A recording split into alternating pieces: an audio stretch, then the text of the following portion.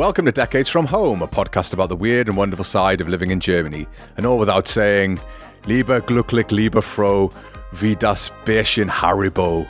I'm Nick Houghton of 40%German.com, and I'm joined by my co-host Simon, Green Stripes of Gardening Precision Maddox. I'm guessing, Simon, you've been out with the mower again. Yeah, I have. It's wonderful. It really is. We talk about mowing much more than I ever anticipated we would when we started this show. But it's one of my favourite hobbies. It really is. I love it. It's so cathartic and soothing and relaxing. It's great. And my garden looks lovely. And it was the first chance I had. Today was the first day of no rain since we returned from holidays. The garden's looking lovely and green and positively ripe with all sorts of things, but the grass was in need of a trim. So that's done. Front and back, looking sehr ordentlich. And I'm sure the neighbourhood are all looking at me like, oh, look at that. He's done a good cut. I do feel like your neighbours will be just interested to see what the Englishman's doing with his garden. I get that vibe from my neighbours. They're always looking over the fence when I'm in the garden and I'm like, hi, I'm just doing some gardening. But they're like properly interested in whether I've mowed it like a cricket pitch or something. But mine's looking a bit shabby. We did the ivy the other week with a chainsaw, which was slightly terrifying, but that's done. Get this right. So we had to go to the recycling hof, which is where you take most recycling, right? Recycling hof in our area doesn't take plastic of any kind. So I'm like, okay. They don't take gardening waste. And so we had to drive to a different recycling hof that takes only gardening waste.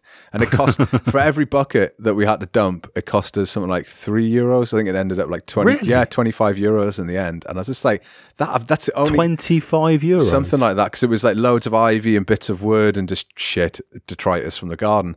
And it's the first time I've come across that. And I'm kind of like, what are we paying the city for if we still have to pay for this? Like what?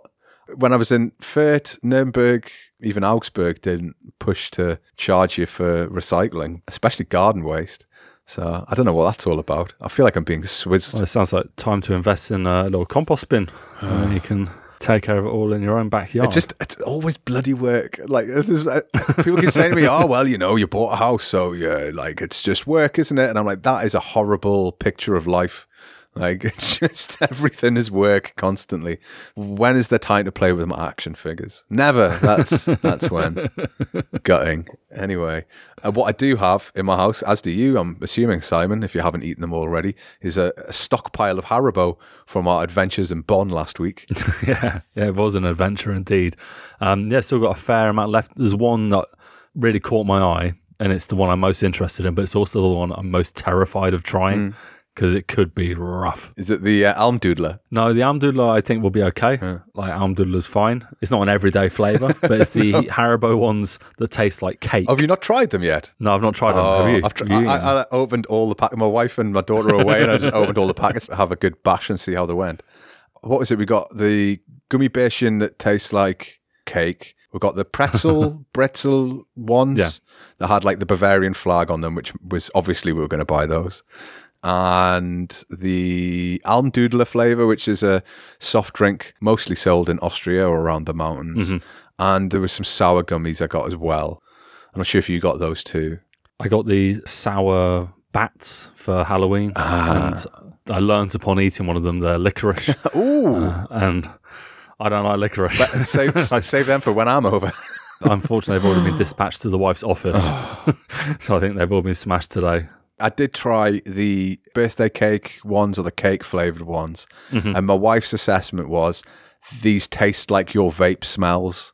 So, I mean, they basically do taste like vape liquid. I mean, it's very sweet and cakey, but it's that kind of cake where you know it's not really cake.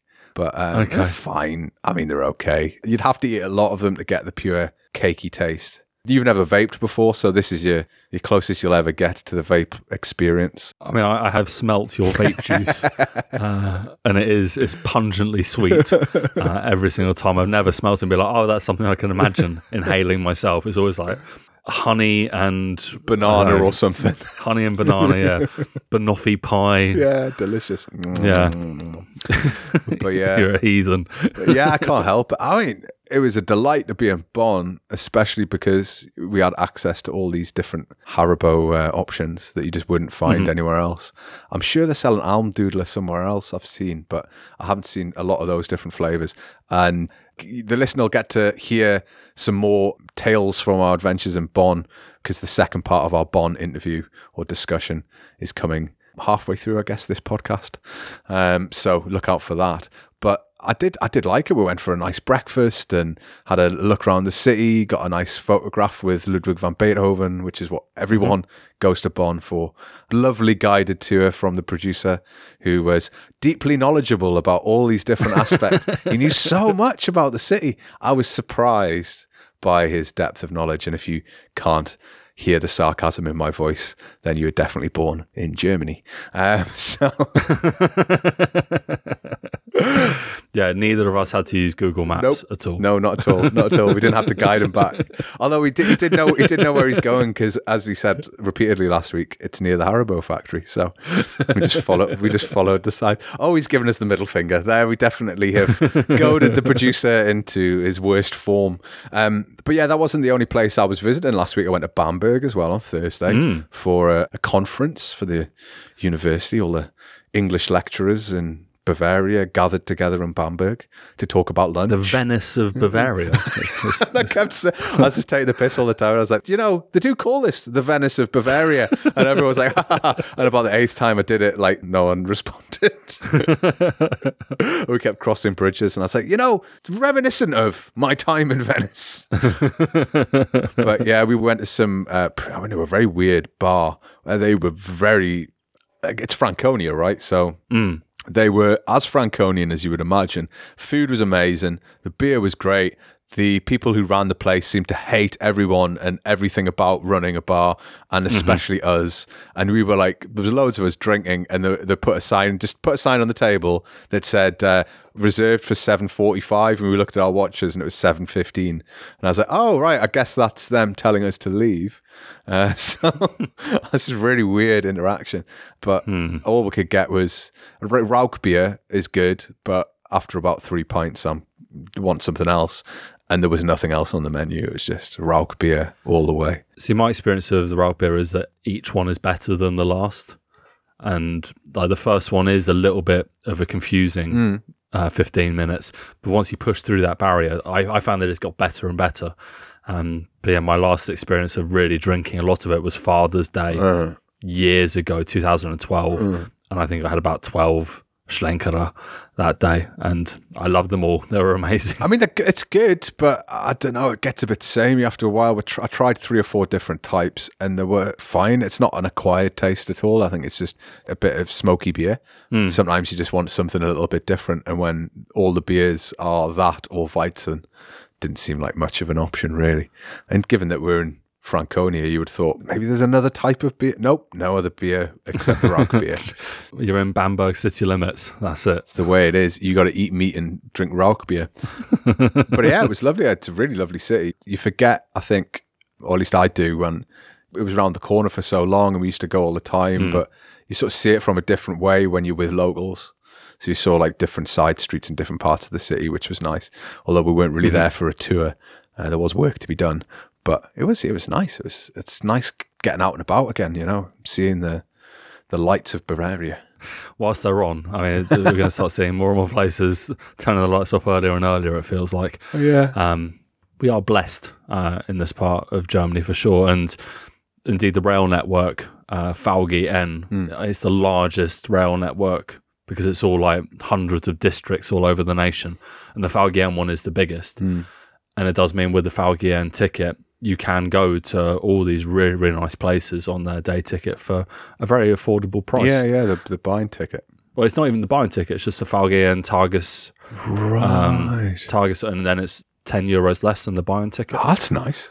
Hot tip for anyone that's in the Nuremberg, Ansbach, Bayreuth, Bamberg area. Yeah, good choices all round. There was also some good news on the luggage front. I'm not sure if that's a front. Yeah, the listeners will know of my trials and tribulations, and certainly if you follow me on Twitter, me shouting at KLM periodically about their inability to give me my luggage, and I'm sure most people will know that I lost my luggage instantly after giving it to the check-in at Munich airport in the middle of August.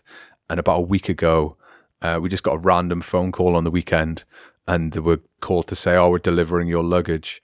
So we got all the luggage back, mostly undamaged. There was a half loaf of bread that had rotten quite dramatically, which I had to dispose of. And I was worried because I was like, then it's like going to spread to your clothing. But it was in a plastic bag, but it still stank. And anything that was next to it was... not great, but after a wash it was fine. So it was only my pajamas, so it's only me that... Why are you travelling with bread? Because my wife, you know my wife, right? My wife... She took German bread with her. My wife cannot go anywhere without at least 17 loaves of something. It's not even that she was going to Britain. If we went to a hotel in another city down the road, if we stayed in a hotel in her home village, she would have brought bread with her. My sort of joke with her is she's the bread ghost, because when we first got together, I'd be sitting with my headphones on playing the PlayStation, and I'd just like look up and she'd be standing in the doorway just eating like bread because she was hungry, and she would just be silent like a ninja. It was terrifying. She still does that occasionally. Wherever she goes, doesn't matter where she's going, there's always at least maybe a half a loaf of bread and some bread rolls distributed around. I don't know why I was carrying it like I was some kind of bread mule, but did you pack your own bag, sir? I don't know. It was bread, maybe. Yes, not. I did, but the bread isn't mine. So yeah, but at least I got a luggage back. I'm happy because I got my lovely pink trainers back, which I was enjoying. If you want to see the lovely pink trainers, you'll see a photo on Simon's Twitter, and you can admire them for yourself. I don't care what anyone says. I did get some weird questions from people on the train back, and some admiring compliments. That's fine. But yeah, there was a couple of side-eye looks. I was just like, it's because they're jealous. They're jealous of my pink trainers. Yeah. I just think that's the emotion I felt for sure. I was like, I wish I was wearing those shoes. What I love about my realization that pink is my favorite color is it's so... If you looked at us, you would be like, that guy doesn't like pink. I guess I look sort of manly-ish, as manly as you can get, I suppose. Big guy, pink trainers. Yeah. For me, I've known you for years, and I didn't see it coming, because normally you're either wearing smart business style shoes like Oxfords or something like that, or like nice boots, or you're wearing a pair of like plain white Air Force Ones or something like that. Yeah. And suddenly you rocked up in these like magenta, pink, and purple Nikes, and got to keep them guessing. Yeah. There was a moment. I don't know much about Nick. You know more than most. So the first Oktoberfest after the pandemic has finally come to a close, and there's been a lot of discussion about how successful or unsuccessful it's been. Apparently, the numbers for the Oktoberfest were down. I think it was something along the lines of 5 million people attended. 5.7, I think, is the number they produce at the moment. 2019 was 6.3. I think beer sales were down as well. There was 5.6 million litres was drank, and that was down from 7.3 million litres in 2019. A lot of the organisers have complained about the weather, but also that, maybe the sort of COVID and all these other things, the cost of living crisis might have played a part. But still, I think roughly it's been a success for most. It seems like everyone's had a relatively good time for the most part, but there's been a lot of quite interesting stories coming out of that. One of the stories being the increase in the corona numbers, which seem to have skyrocketed, unsurprisingly, at an event where no one wore masks and it was packed into tents. What are those numbers now? There's something like 700s or something, I think they were hitting. It's alarmingly high. Like, I saw a graph that showed like Germany and then Bayern and then Munich. And yeah, the difference between Germany and Bayern is big, and the difference between Bayern and Munich is noch bigger. It's pretty unsurprising. I don't think anyone is even mildly shocked. But of course, it's disheartening for millions of people in the States who are trying their hardest to be vigilant and keep numbers down, for lots of visitors and people to do something that's like, it's just so obviously a bad idea for COVID. Being locked up in a tent with a load of drunk people, screaming, shouting, singing. It's at the top of their lungs on benches. The numbers accordingly were 77% of the visitors apparently came from Munich and neighbouring areas. But there was a 16% total from people who travelled abroad, and they were mainly from Great Britain and the US. So there's a big US contingent usually goes, but a lot of people from Britain too. So it's probably to be expected. I kind of assumed it would be very busy, and it does seem that it was busy, but at the same time, it maybe was an initial couple of days of excitement, and then it sort of petered out a little bit as the weather got worse and worse. Apparently it's the worst weather in 20 years that they've recorded at the Oktoberfest. I mean, the footage of opening day where people were literally like sprinting out of the gates to try and get the best possible location. There was so much joy on their faces, and I kind of had to feel kind of slightly upbeat by that. But yeah, it's not been successful, really. It's not the remedy the city needs. I mean, you talked about how few litres of beer were sold compared to what was hoped, and that represents like millions and millions of euros in revenue. When it's not just a small reduction, it represents like 17 million euros in lost sales, which is bad news for everyone, from the organisers to the waiting staff to the breweries. It's not been the magical solution that everyone was kind of hoping it might be. There was some disturbing news on a lot of different levels, though, that was coming out of the Wiesn. One of the first things that caught my eye, and I'll post the link in the show notes, and this is from a Focus.de article, and it's a video of one of the bars or one of the beer tents where the barman is pulling out the slop trays, essentially, with all the beer and all the other sort of dark water, I think is the term. And he's filling up mass glasses with discarded beer. So that was something that turned my stomach at the very idea that someone would think that was an appropriate thing to do. And it does feel like, I mean, okay, yeah, I can understand that maybe energy bills are going up and there is a lot of more costs incurred by the organisers, but that seems like a step in the wrong direction. But it wasn't just that. I've read a few different articles. There's a great article, again, I'm not sure if it's paywalled, but I will post the link. And it was a great article, but it's disturbing. And the title of the article was Wenn es abends voll wird, dann ist es nur noch eklig. And that translates as when it gets crowded in the evening, it's just gross. And it's interviews with lots of different people who worked at the Wiesn, and mostly the women who worked in the beer tents, and their experience of essentially sexual harassment, in some cases assault. And it's this sort of dark side to Oktoberfest that isn't really promoted. And the disturbing things that I was reading, each section's headed by a quote from the person being interviewed, and one of them was, they grab your arm and want to kiss you. I keep getting asked if I want to come up to the room with people. There was another one that was, it shouldn't be normal for someone to say, show me like a part of your body. And there's a lot of like sexual harassment going on. And it's something that I wasn't really thinking about that much, but the thing that's being outlined is this: the Oktoberfest has become this sort of space where anything goes, and people can do what it feel like. Especially men, like it's not people, it's men feel that they can overstep the mark because there's waitresses. And the things that shocked us were things like colleagues or experienced serving staff telling inexperienced serving staff, oh, you should wear cycling shorts underneath your dindle to stop men like molesting you, essentially. And that's apparently really common.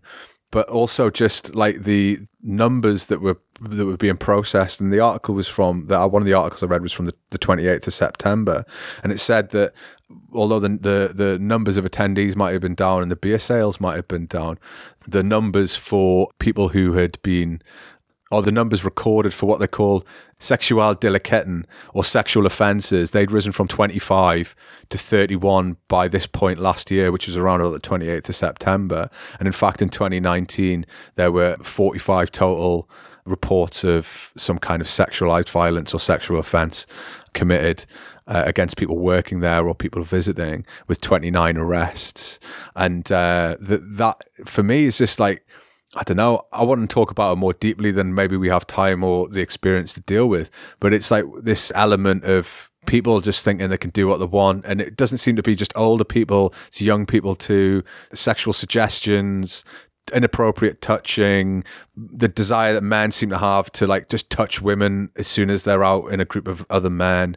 And there's an initiative called Sichere Wiesen für Mädchen und Frauen, which had created a safe space for women.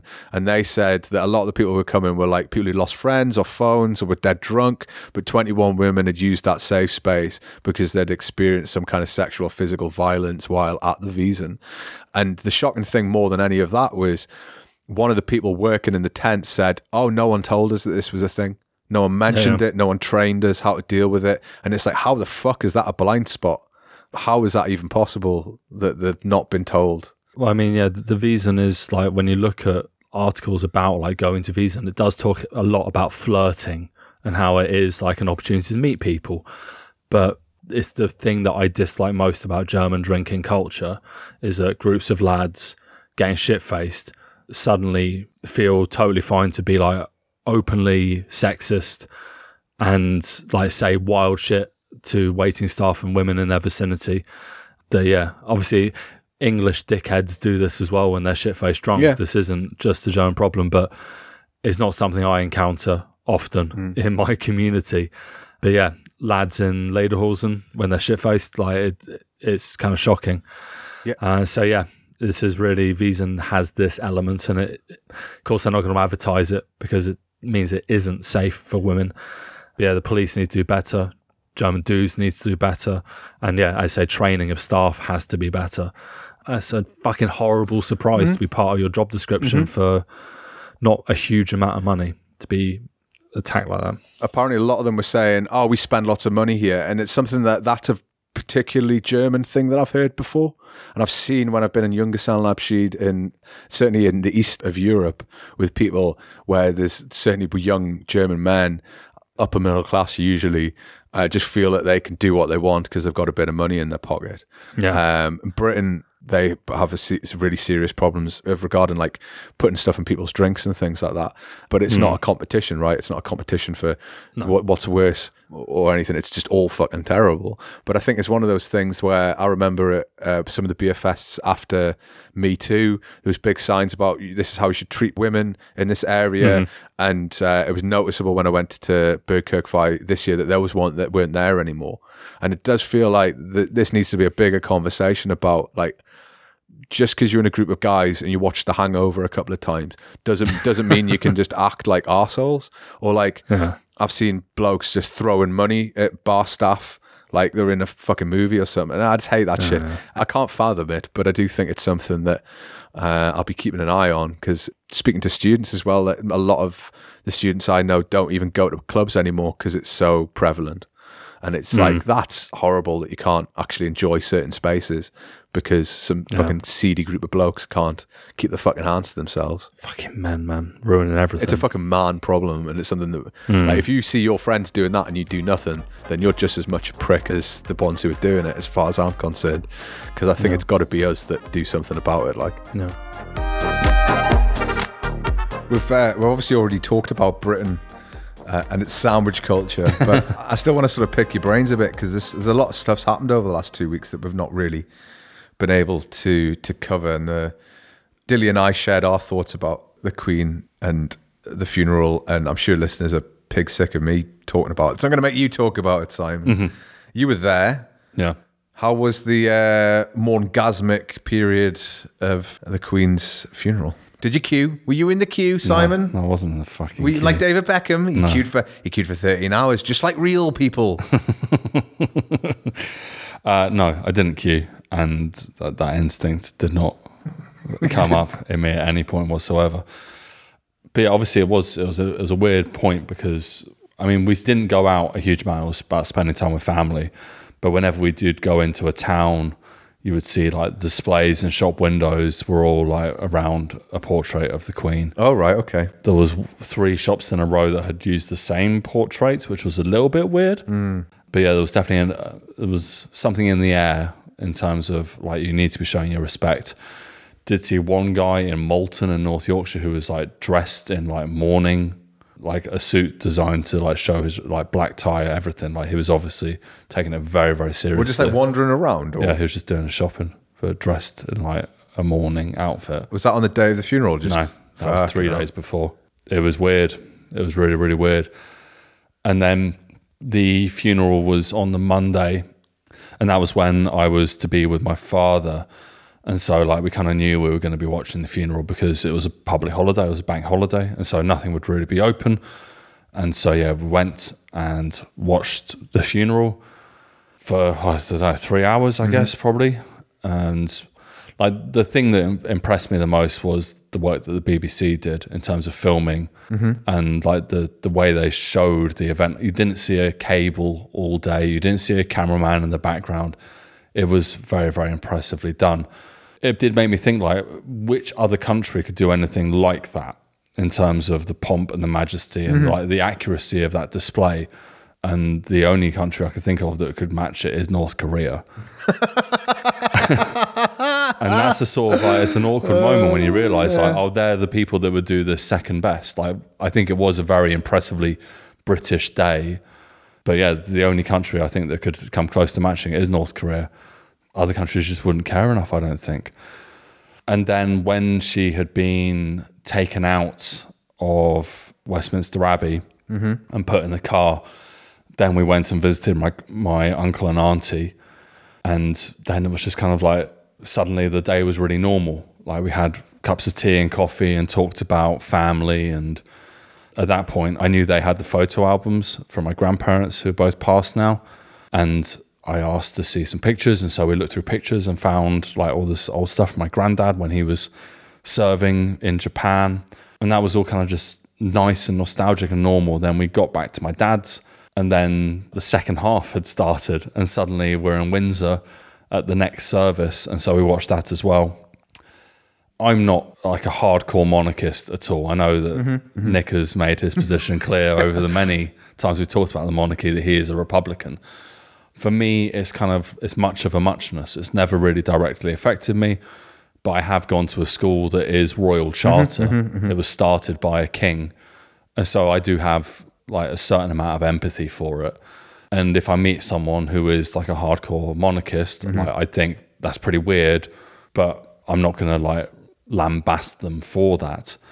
But because my dad knows my position, he was like, well, yeah, I know you're not a monarchist, but are you okay watching it? And I could tell that for him, he wanted to like talk it up more. He would have liked to have been in a more home crowd, I guess, because he knew that if he was like, oh my God, it's magnificent, I'd have been like, Dad, like, calm down. And so there were a couple of times where he'd like had a little cry, and it was just like, that's nice that you feel this way, that you're so like touched by this, but at the same time, it's kind of ridiculous. There was a part of me that was terrified that I'd be watching it and suddenly I'd be overwhelmed by, you suddenly like, become a monarchist. I'm just like, oh my God, it means something to me. And that didn't happen. That was quite a relief. I think watching it, it's like you knew that it was historic. And that's how being part of watching it was like, okay, I ticked that off the day. Like, I've seen it, and one day it will be talked about clearly, and I'll remember it really well. So that was kind of nice. But it was weird then that like once all this like enforced mourning, I think was how you described it, was over, the next day it was kind of like everything was kind of back to normal. Yeah, and, yeah. like the pictures of Like the Queen were gone fever to dream a certain degree. yeah. And yeah, that was kind of like a weird switch. And obviously like the news coverage was suddenly kind of back to normal. You had other stories, and of course monumental things were happening around this time, especially in Ukraine. And it was really, really nice to feel like, okay, we can talk about other stuff again now at last. You actually felt like you couldn't talk about politics, or you weren't in a place where you could talk about anything. If we were talking about current events, it would be monarchy focused, or that's how it felt. I mean, I talked about other stuff with my mum because she is like interested in plenty of other things, but when it came to like my dad, yeah, it was mainly kind of focused around that. Like obviously we trashed Brexit and like talked about the current state of affairs in the UK, but when you turn on the TV, it was all Queen related. We did watch the new episode of Frozen Planet, the David Attenborough documentary, which was like amazing. Like that was one of the few times where suddenly the TV wasn't about monarchy. It was about David Attenborough, which would be my vote for replacement of the monarchy. Let's just have him on a pedestal, like hyperbaric chamber protected, and make him live forever. Let's put him in the gilded cage. I'd be totally fine with him leading the way. But I mean, yeah, it's kind of, it was weird. Like the first time I heard the new national anthem, like, well, the old one, but back, like the new remix of God Save the King, like that was weird.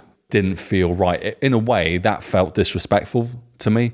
Like that at the Queen's funeral, like she's not in the ground yet and they're already singing God Save the King. Can we just like sing it for her a few more times before she's like literally underground? So there were things that just felt weird. There were things that were impressive. There were things that made you proud to be British in a weird way. Bagpipers. I think yeah, man. They were absolutely we talked about that incredible. Yeah. And I think for a lot of people, it was the first time we were like, wow, this bagpiping is banging. This is really good. And obviously the pallbearers have had a huge amount of credit thrown their way because they did an incredible job. There were all these things where it's like, okay, that's really like hats off, like done really well. Obviously it's been planned for a very, very long time, but there were things that they couldn't have that they've had to do quickly. And it made you realize that Britain, when it wants to be, can be a hugely dynamic and switched on country. But there are also things that make you think, what the fuck? Why isn't it always like this? Like the queue started and suddenly it was 8 hours. Suddenly it was 14 hours. And suddenly there were like water stations and people handing out blankets. And it makes you think like there are literally thousands of people sleeping rough on the streets of London every night that get nowhere near this kind of compassion and support. Like that's kind of heartbreaking. All the money that got thrown at this event, which of course can be justified, but it makes you think like, why can't we do better on all this other stuff where the visibility of tragedy is kind of swept under the proverbial carpet? London's an amazing city and it's full of amazing people, but there are things that really need to change there, and it's not going to happen in the current circumstances. And then of course, with the new Prime Minister and all the like mad hat reforms they're pushing out, you're just like, we're nailing this, but everything else is on fucking fire. And there's nothing good is being announced. Nothing that makes you think, oh, okay, yeah, they got a grip on this. Everything is just like, what? Now that? Oh, shit. Well, I wonder if it's the same for you. I noticed that, say 5 years ago, if I criticised Brexit or I criticised the government with certain people who I know, they would jump to their defence. Yeah. And either they're nodded sagely when I would say it last time, a couple of weeks ago, or they'd say nothing. Yeah. And you're like, that's interesting, that you're not suddenly just coming straight to the defense of this particular point or telling me I'm not British enough or something, which would have happened previously. But I did think it was hilariously funny that there's two British TV presenters in the UK who do... Just two. No, I mean, yeah, there's two. There's always two. No, it's every breakfast show is only two people. And they just run across all the different channels. No, there's two presenters that do the ITV morning show called, is it This Morning or Good Morning? I'm not sure if they've changed it. It was This Morning. Happy Morning. Happy Good Morning. Praised Leader. Britain, Great Britain's Good Morning Breakfast. I don't know, whatever it is, right? Philip Schofield and Holly Willoughby, I believe is what they're called. And it turned out that they might have pushed in to the queue. I think they were allowed to jump the queue. I'm not sure if they pushed in, but this was they skipped it. This is a discussion all the way through because there was politicians who'd done it and MPs who'd skipped the queue, and I understand there was probably security concerns, but in this case it was definitely presented as these two pseudo celebrities had taken advantage of their position to jump the queue, and there's a big storm. And then I think it was on Monday or maybe it's on Sunday, I'd seen like a campaign to get them fired, like to sack them, and I was just like, oh dear, like really, like is this where it's at? But it did say something about how seriously British people do take that, like any queue at all. Like one of the most unpleasant realizations throughout my whole trip there was seeing members of my own family having been poisoned by the media in the UK. Really? Yeah. You'd say poisoned? Poisoned. Yeah. Absolutely poisoned. You got any examples? The thing that they're poisoned about, like they're open about Brexit, like they all know that it's not going the way that I don't think anyone I'm blood related to voted for Brexit, and if they did, I don't want to fucking know, because it would be the end of a relationship. I don't want to know what anyone's vote was. I'd be able to hang out with them, but I wouldn't trust them. Yeah. But two members of my family both voiced anti-Meghan Markle sentiments, and like I just couldn't believe it. It was really upsetting to hear, because I knew that they're not bad people, but they've had this thrown at them day after day from all these different sources, and they've been hooked by this thing. At first I was just like, oh, that is fucking, like I called out one of them who I am blood related to, and the other one I was like, okay, fine, you do you nutter. But yeah, one of them was my father, and I was just like, what why? There's always got to be an enemy, hasn't there? Yeah. There's always got to be someone who's to blame. This line of, she's manipulated him. It's just like, what the fuck? Like he's an idiot. Yeah. Like he wasn't educated in some of the best institutions in the country. It's really, really sad that is now in my family. And I didn't think about it at the time. I just kind of brushed it off with like, that's really upsetting, but it's not my job to break them out of this bubble of the mainstream media or right-wing media. But then I started to realise that for my wife, this was a much more disturbing realisation, because my wife and Meghan Markle aren't similar people, but in a weird way there are similarities, because she is a foreigner who's married into this family that has like tradition and an institution in a weird way. And she was able, reasonably, to be like, what if your family think the same things about me? Like, I'm living in Germany, away from my family. I have been distant. And she, came to us like, what if they talk that way about us? That I've manipulated you, that I've taken you away from the family, and that I'm kind of controlling things. And for me, I was just like, there's no way they think that. It's absolutely impossible that they think that about you. And I couldn't be like... She could be in that headspace. Exactly. It was a justifiable conclusion to come to, because they saw what they were saying about Meghan, and they know Meghan less than they know my wife, but also not much more, because we have spent such little amount of time with them. And at that point, I was like, this is fucking intolerable, that it's even possible for that connection to be made, and to be like, yeah, I can understand how you've gotten here. And so this was the challenging thing about going home after so long. Like, I've spent time with my family in person, which I haven't done for years with some of them, and it was wonderful. But of course, you kind of get swept up with it. And I know that if it had been a different circumstance, I'd be much more attentive to how my wife was feeling. I didn't ignore her on the trip, but in other circumstances, I would have been much more like considerate about how she was feeling. And so this trip that we've had has been great for me. But then it's been a challenge. It's intense, isn't it? For my wife, yeah, it is intense. It's really going back and doing all that and bundling it all into a couple of weeks is really, really intense. And I think more so since the pandemic. Spending time with in-laws is never easy. Like, my in-law family are wonderful, kind-hearted, generous people who I'm pretty sure have never said a bad thing about me behind my back. But I know I'm lucky. Most in-laws have standards and hopes for the person that they marry into. And I'm sure people chat shit. Like, I know what I say about members of my family who I love and who I don't want anything to really happen to. But I've chatted shit about them, so I know they've chatted shit about us. It's just the nature of chatting shit. In two respects, I'm kind of lucky. First, in the fact that I'm pretty sure all of my family like my wife more than they like me. So that's like a bonus in one respect. Breaks my heart. The other thing is, like... I think this comes from school and being bullied a lot, as having developed enough of a thick skin to really not care about it. It takes a lot to push me over the edge. And actually, the foreign wife aspect is the thing that's a hot topic. Yeah. And it doesn't have to be disrespect, but any negative treatment towards my wife elicits a very angry response from me. But luckily that doesn't happen. But I am aware of it. Certainly when she's speaking German, or she's speaking to my daughter in German, and you'd see people look, and I was like, are you going to say something? No. Because if I'd even heard someone say anything, I would have been like, fuck you. Yeah. Like straight away. And that's really it's partially my problem because it would be full on confrontational. My wife would hate it. But I do feel like super protective. I mean, of course you do. Like, I think, especially being English guys with German wives, like, we know what idiots say about Germans in the UK. Like, it's all about Hitler. It's all about the war. It's all that kind of stuff. And it's a totally reasonable thing. I've not had to, as you say, like, confront someone about chatting shit about my German wife. But I know if they did, I would be immediately enraged beyond belief because...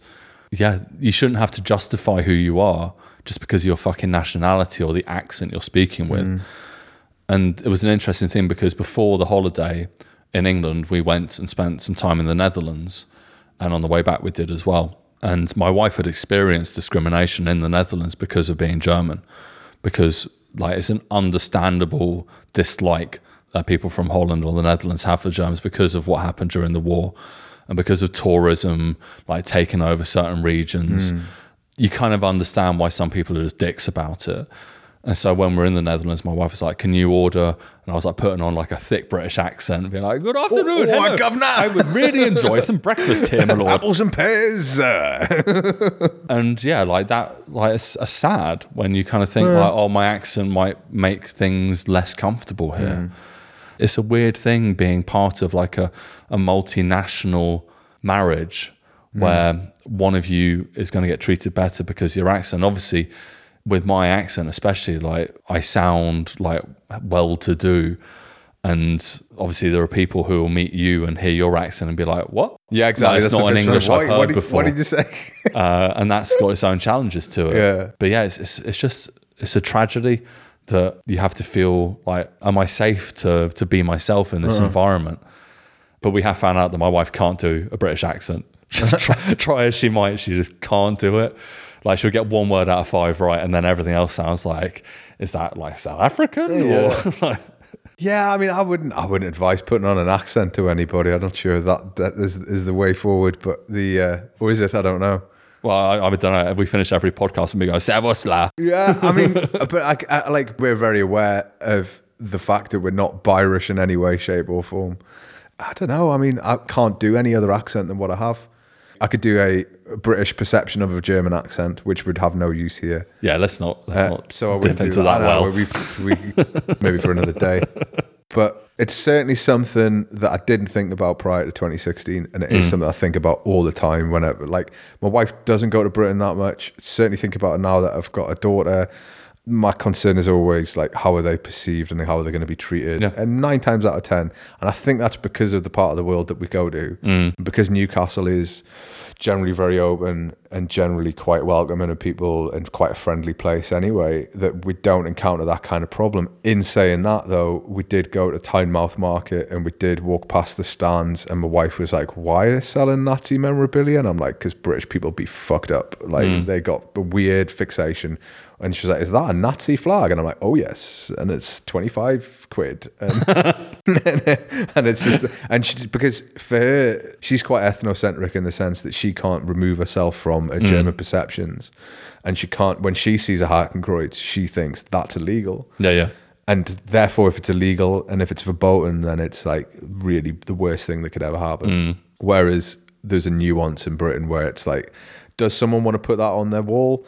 Well, if they do, they're definitely a Nazi. Yeah. I'm not quite sure what you do when you buy a Hakenkreuz flag. I'm not entirely sure why you would want to own one. I do suspect that if you are buying a bayonet and a fucking Nazi flag, then you're probably already a bit far gone, you know? There are interesting people that are, like Lemmy from Motorhead is one that I always think of, because he had a huge like Nazi memorabilia collection. But that's it. It's memorabilia is the word that he would use, I guess, to describe it. Whereas I think if you're if you are a Nazi, then it's like, I have all my Nazi treasures. Yeah, my icons, you know, yeah. But yeah, I mean, it's weird. Like you see this, I mean, yeah, the Hakenkreuz like gets used in different ways all over the world. But like I remember seeing years ago, there was a chicken place in India and it was just called Hitler. Yeah. And the eye was the Hakenkreuz. And it's like they just used... Yeah, that's a catchy name. People know this as brand recognition. Yeah. And of course, the Americans, especially in like prison tattoo culture, like the SS tattoos, Hakenkreuz, they have like the blood swastika, all these things. But that's are usually used, the Aryan Brotherhood, right? It's not the totally. It isn't used and understood at all in a way that a German would. Of course, it's all fucking disgraceful. Which is mind-boggling. It's mind-boggling that you would want to sell it, even as a British person, because they're selling it next to like greatest planes of the Second World War and like tanks of the Second World War, and there's like little models and badges and pins and stuff. And you're like, well, that stuff I get. Like the case where you've got the German helmet with a bullet hole through it just seems a little bit odd, you know? Like, why do you have a Hitler Youth knife? Like, who's getting that? And it doesn't really make sense. And because there is people who are just deeply, morbidly fascinated. It's that British idea of victorious defeat. Like, they love the idea of like, we almost did it, but then we fucked it up. Like, we almost saved the Sudan, and then we all got massacred, you know? And like, it's why you get SSGB. It's why you get these stories about what would have happened if Britain had been invaded, and like there's like a British horn for being subjugated. I don't know what it is about British culture, but it goes back a long time in the history. It's why Tennyson's poem about the charge of the Light Brigade is so sort of celebrated. It's the celebration of utter idiocy and shit. Well, I mean, just to sort of bring it back, like there are weird things that British people like relish, and I think that's one of them. And that brings me back to the funeral of the Queen as well, because there is a real fetish for watching people suffer in silence. Yeah. And these pictures of Prince Charles walking all day with his family, like if someone had like started crying, I think Edward might have shed a tear during the service. Cameras on him right away. Yeah, exactly. Whereas everyone's like, oh, they're so brave. Oh, the dignity. And it's like, these people have lost their matriarch. And if they were to cry, it'd be like, oh, a bit emotional, isn't it? But like everyone's like, oh my God. Oh, such dignity. It's like, why the fuck is this what we want? Why can't you be human? It's so bizarre. It's a really weird niche part of being British. And it's a whole thing of like, if I ask, how are you? And you're like, actually, things are pretty Fucking bad awful, at the moment. Like a British person is just going to be like shell-shocked by that kind of honesty. You're expected to be like, it's fine. Everything's good. And we need to be more open as people. And I think we, as Brits living abroad, we have done this. And it's really, really important because that kind of repression of emotion, of dealing with tragedy, leads to mental problems. This bottling up, like stiff upper lip nonsense that, got us through the Second World War, but it's also led to a generation of parents who like beat their kids and just weren't nice people. And it's different these days. Like the way I see you with your daughter, there's no way. I find it hard to imagine your father. No, he wasn't like that at all. Was as loving and as attentive and as involved. Yeah. But you have now a whole like right-wing media about children coddled by woke parents. It's like it's fucked up, and this part of Britishness has to die with the Queen. It's not healthy. Because it will just lead to more fucking years of conservative government and be like, oh, well, it'll get better in the end. Would you like to be beaten, sir? Please beat me more. Spit in my face. But it's something what you were saying about your dad and shedding a tear, and I think it's that generation, my parents' generation, your parents' generation, that this all had much more of an impact on them. Yeah, because there were the children of what they call it in America, the greatest generation, right? Or the sort of, their parents were interconnected with the war, or fought in the war, or lived through the war, or whatever. I don't want to age your parents at the same rate as I'm aging mine, just in case. Yeah, I think mine are a little bit younger. Yeah, I think they're a bit younger than my parents. But that aspect of how important it all was, they still got the strips of empire in the 60s when they were at school. I mean, my mum was still telling me that she saw the map in her classroom in the sort of late 50s, early 60s still had the red of empire on it. And it's one of those very typical things where we talk about the end of empire, but there isn't a line, there isn't a point. No. There wasn't a day where they went, no, empire's over, now let's move on. But it is that consistency of like, well, we've just got to keep moving on. We've lost the empire, but let's just keep moving on. Don't look at it, don't talk about it, and now we'll have these conversations and look at what happens is you have, and it's a way you don't have it in Germany. It's what I admire about Germany is, you had this period of after the war where it's like, well, we need to build a government. It's interesting. We were in Bonn talking about this. We need to build a government. How are we going to build it? We're going to have a constitution. This is how our structure is going to be. We're going to have proportional representation and a 5% limit, and we're going to make sure that we have a system in place whereby there isn't a way that this can happen again mechanically within government. Then they're like, but let's not talk about it. And they really didn't. Oh, he had a dodgy past. I know he's the finance minister, but let's not talk about it. And it isn't until 68 where you have the build-up of this new generation who are angry about the past, who are learning about the things that their parents did, who are learning about the corruption within politics, that explodes in this, like, we need to talk about this. Yeah. And it's interesting for a country that doesn't come across as very emotional, that they have this very emotional moment in the 60s. Britain's never had that. No. Britain will never have that because it's not in their interest to confront the reality of what they've done at all. It was something I saw the other day. They were talking about, this topic comes up in America a lot with reparations, but they're talking about, there was an interview on CNN, and like American news is just the worst, the most binary thinking from the newsreaders, whether it's left or right, it's just the most binary crap. And this newsreader was talking about reparations, the wealth of the royal family, and they basically just offered this question to some, I forget who it was, talking head British woman, and she was talking about, yes, reparations. Well, actually, we should think about, when we talk about supply and demand, we should think about the law of supply and demand, and we should talk about who was supplying and the supply chain. We need to go back to the supply chain. And it was actually African kings who were supplying the slaves. And I was just like, you've just missed out like the whole like logic of this discussion, because you got who's to blame. That's the thinking is the fear in Britain is always we're to blame, and we can't be to blame because we're the heroes. How do we know we're the heroes? World War II. We're the good guys, and that's their mentality is we're the good guys. But like it's why in the First World War you get this anemic perspective of the First World War. The Germans did it, and you're like, no, we all did. It was a collection of terrible diplomacy bundled in with empire and ego of these individual leaders. That's what did it. It wasn't because the Germans were inherently bad and the British were inherently good. In fact, it was a lot to do with like pure luck in lots of instances. That sort of bleeds into this, what we talked to Katya about why Bismarck isn't really talked about that much, certainly in the South. She said maybe more in the North. But this idea of like renewal and thinking about the country and thinking about our history, what is the baseline? Baseline in Germany is this thing happened. It is real. We've tried to confront it. We're still confronting it. And Britain, it's like, keep on keeping on. Don't give in to emotion. And again, that when you were talking about the Queen's funeral, the bit right at the end, just before she goes into the, I was going to say the catacombs, it makes it much more, St. Giles, a bit more dramatic, but she was going into the vault. And there was a moment where I think Prince Charles had to put a flag or something on top of the casket. And the commentary was like, oh, you can see the emotion here, like getting the horn for the emotion, like hoping he was going to cry. Yeah. Because then that would be something. Oh, the monarch cry. He's the woke monarch. He's the new monarch for a new generation. He can show his emotions. And you're like, you just know that would be the narrative. It just feels like it's one of those things that will never be fixed because there's certain sections of society that want to talk about it. There's certain sections of society, both left and right, who want to manipulate it for their own benefit and present a picture of the world. And then there's like historians in the middle just going, no, wait, hang But it's like the hero thing is a really interesting part because that is the narrative we're told. We're always the good guys. But there's that weird, like, fake relationship with it as well because, yeah, obviously you got the Second World War. That's a very clear narrative that everyone gets taught about. But then I think once you go like really far back, people are just like, oh, it's King Arthur. It's the Knights of the Round Table. Robin Hood.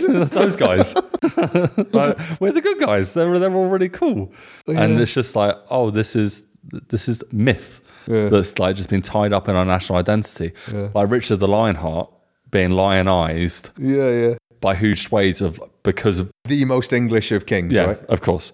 But of course, Robin Hood, the Kevin Costner joint, like, that really shaped people. Like, oh, it's Sean Connery. He's amazing. He's the king. He's the best king ever.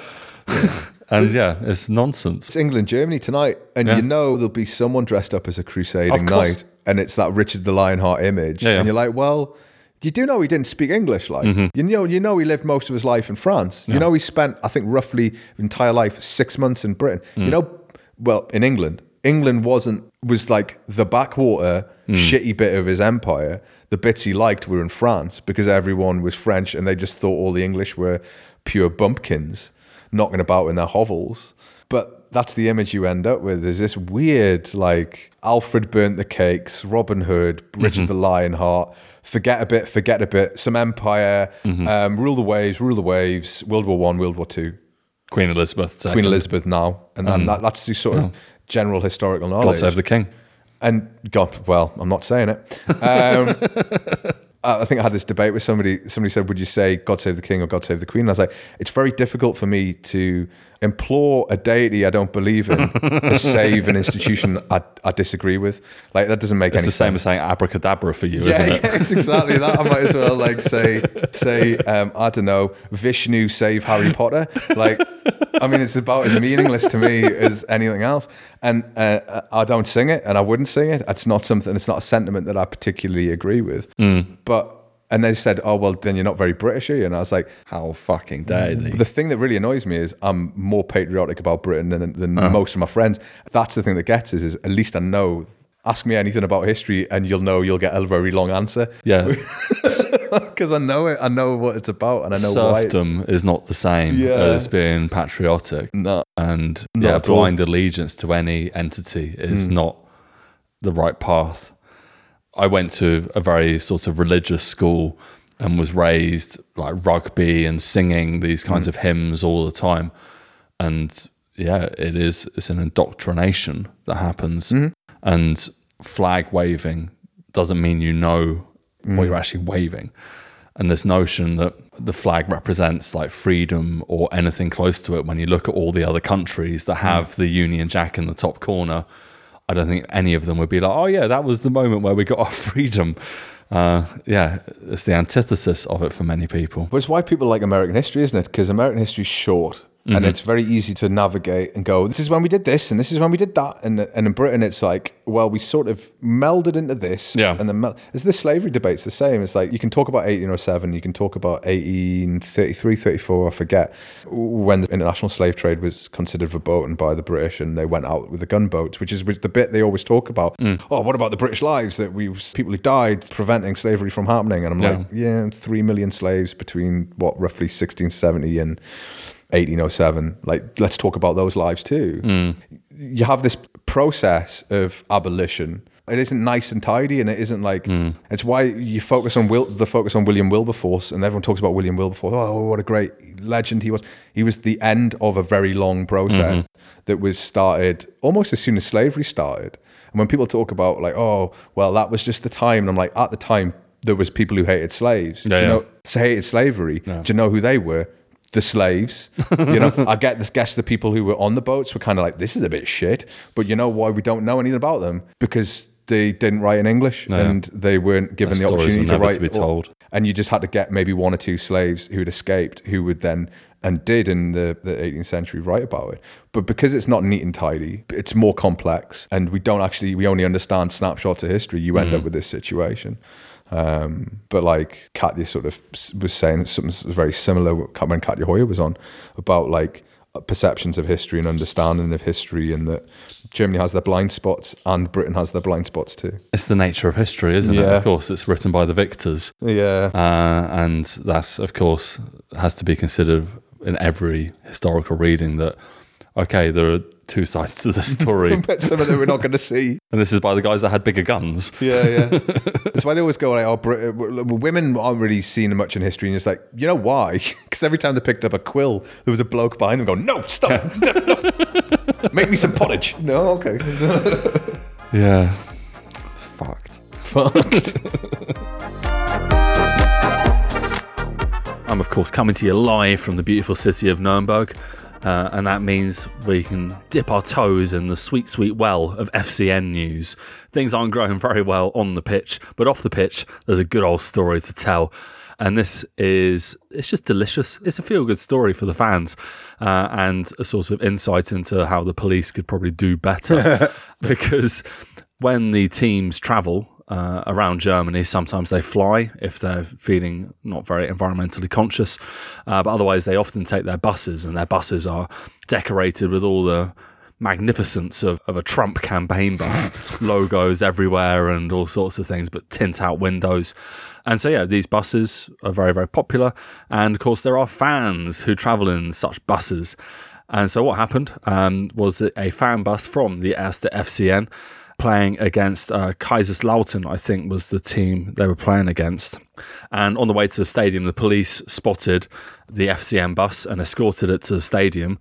It stopped, and the driver obviously realised what had happened before anyone else, because the police had accidentally escorted one of the fan buses to the players' entrance at the stadium. And the bus driver just put it in reverse, backed out, and tried to like almost escape from his police escort. So yeah, that's great. I was thinking when I read the story that they'd been like escorted to the stadium by the police, but I guess it was just like they were directed by the police into the parking area for the players. Well, it says here the police believed the bus to be the team bus. Mm-hmm. So yeah, it was begleitet. So yeah, it could just be directed. Mm-hmm. So maybe it didn't have like blues and twos flashing escort of like Trumpian scales, but nonetheless, a load of fans almost got into the players' entrance by accident at the FCN game. So yeah. It's an odd one. I mean, you think the police would be able to pay attention, but then you look at the buses and you're like, oh, I see. They do look very similar. The team bus versus the fan bus. They are basically the same bus. So I found that a bit bizarre. It's a bizarre sort of move for sure. I'm just worried this has opened a door to people being like, this is a way we get in for free. It's like decorate a minibus in Dortmund stripes and that. Pull up, yeah, we're the players. I don't know. I mean, maybe given the results currently, maybe the fans playing and the team would make a fair difference. Savage burns. Oh, Stuart's going to kick my head in when he sees me. Yeah. Sorry, Stuart. I apologise. and say sorry to Heiko as well. He won't be happy. Oh, jeez. I'm going to have to say sorry to all the fans. I can't go back to Nuremberg. I love that city, but they might beat me to death. So this made me think about what has led me to something that happened on Twitter, thinking about security, because obviously security fucked this one up. Yeah, one of our followers on Twitter, Mark, in Bremen, was writing that he was at a theme park, and then it came out that he was at Heide Park. And Heide Park is somewhere I went quite a few times when I was young, living up in sort of Hanover. Yeah, I've been there as well. Yeah, you've been to Heide Park? Yeah. Oh, it's lovely. Heide Park is lovely, but it's also the only theme park I've ever been kicked out of.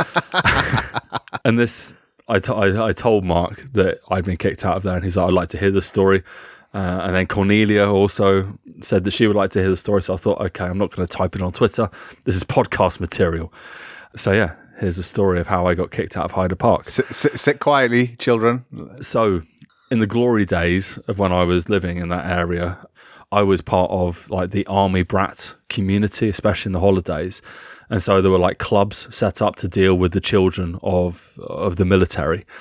And one day we were being taken to Heide Park, about 30 of us. And over the course of a couple of weeks, I'd fallen in with the naughty boy gang because I wanted to be cool. And so when we turned up at Heide Park, one of them had, I don't know what, maybe there's a name for this. I don't know what it's called, but he'd basically gone into his parents' like alcohol cabinet and taken maybe like 50 ml of every single thing they had and put it in a bottle. Oh, that's solid. That's a solid move. What would you call that? I mean, officially you call it something like the Trooping of the Colour or something, wouldn't it? Or like a top shelf or something like that. Oh yeah, I like that. A top shelf, but very much bottom shelf because there was like Harvey's Bristol Cream and Campari. Oh God. Yeah, it was not a sensible mix. There was definitely creme de menthe, quite a lot of that. I remember. Just loads of milky floaters. So we had this like 2 litre bottle, like this Coke bottle filled with like just this cocktail of every alcohol in his parents' house. And I think between 6 of us, maybe 8 of us, like we made haste and smashed through that bottle before we went into the park. 15 minutes later, we're all very drunk and kind of out of control. And we decided the log flume would be a good place to get started. And of course, as is the want of all these theme parks, there are places where you can have your photos taken, like on the big drop or something like that.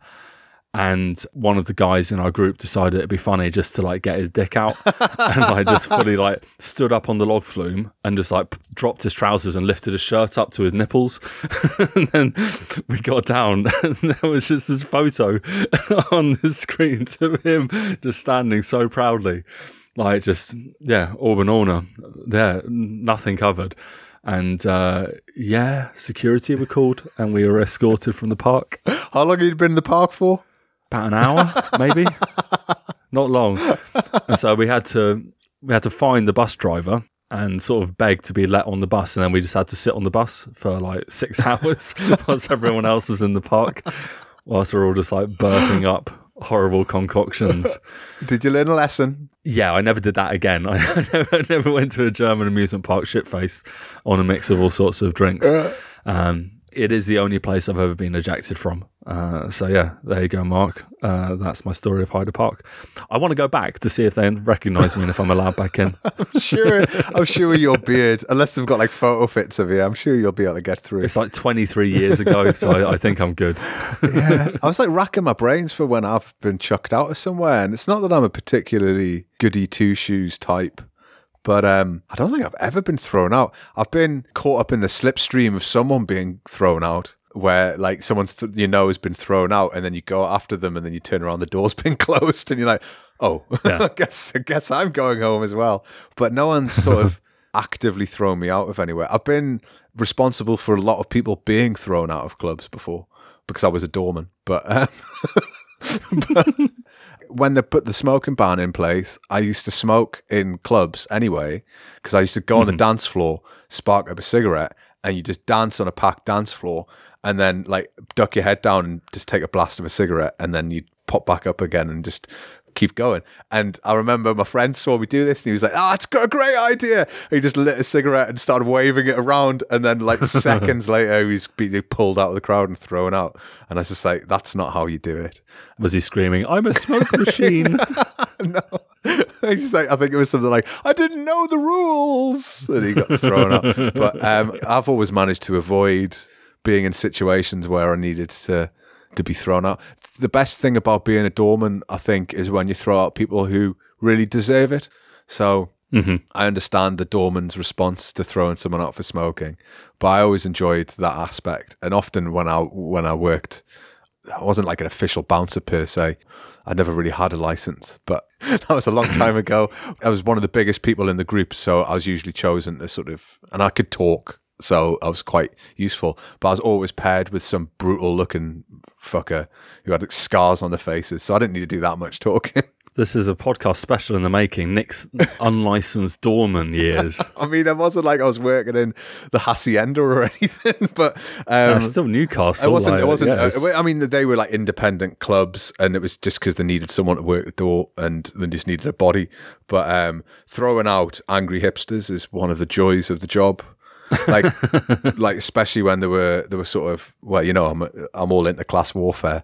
Anyone with that with a plummy accent who was acting the fool, it was always a joy to throw them out.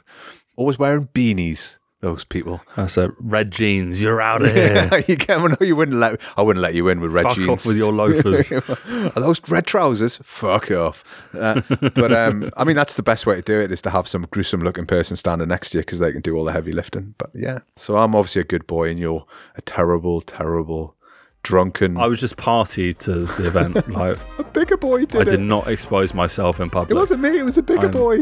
Yeah, I'm far too much of a prude. Servus zusammen. Servus, Hallöchen. That brings us to the end of the show. We're off to smash some lovely bags of Haribo. If you're enjoying the podcast, why not give us a rating on iTunes? It only takes a minute and really helps us. We are also hungry for Spotify stars. Hungry. So chuck some of them delicious stars on there. Nom, nom, nom, nom, nom. Retweet us, share a link, or post with the hashtag Deckers from Home, all lowercase, on Twitter or Instagram. You can also support our lovely little podcast by going to ko-fi.com/Deckers from Home and contributing to allow us to have even more Haribo. Yum, yum, yum, yum, yum. Haribo. As ever, if you have any questions, feedback, or maybe an article or topic you'd like us to cover, you can tweet Simon on @decadesfromhome, and you can tweet me @40% German. We've also got a new email address. It's totally on brand, baby. You can also get us on decadesfromhome@gmail.com. So just try it out. Just email us. Just say hello. Go on. It's new. It's got a very empty inbox. So fire some emails my way and Simon's way. If you have time, take a look at 40percentgerman.com. Weekly articles are up every Saturday. All that's left to say is thanks and bis zum nächsten Mal. Tschüss. Ciao mit V.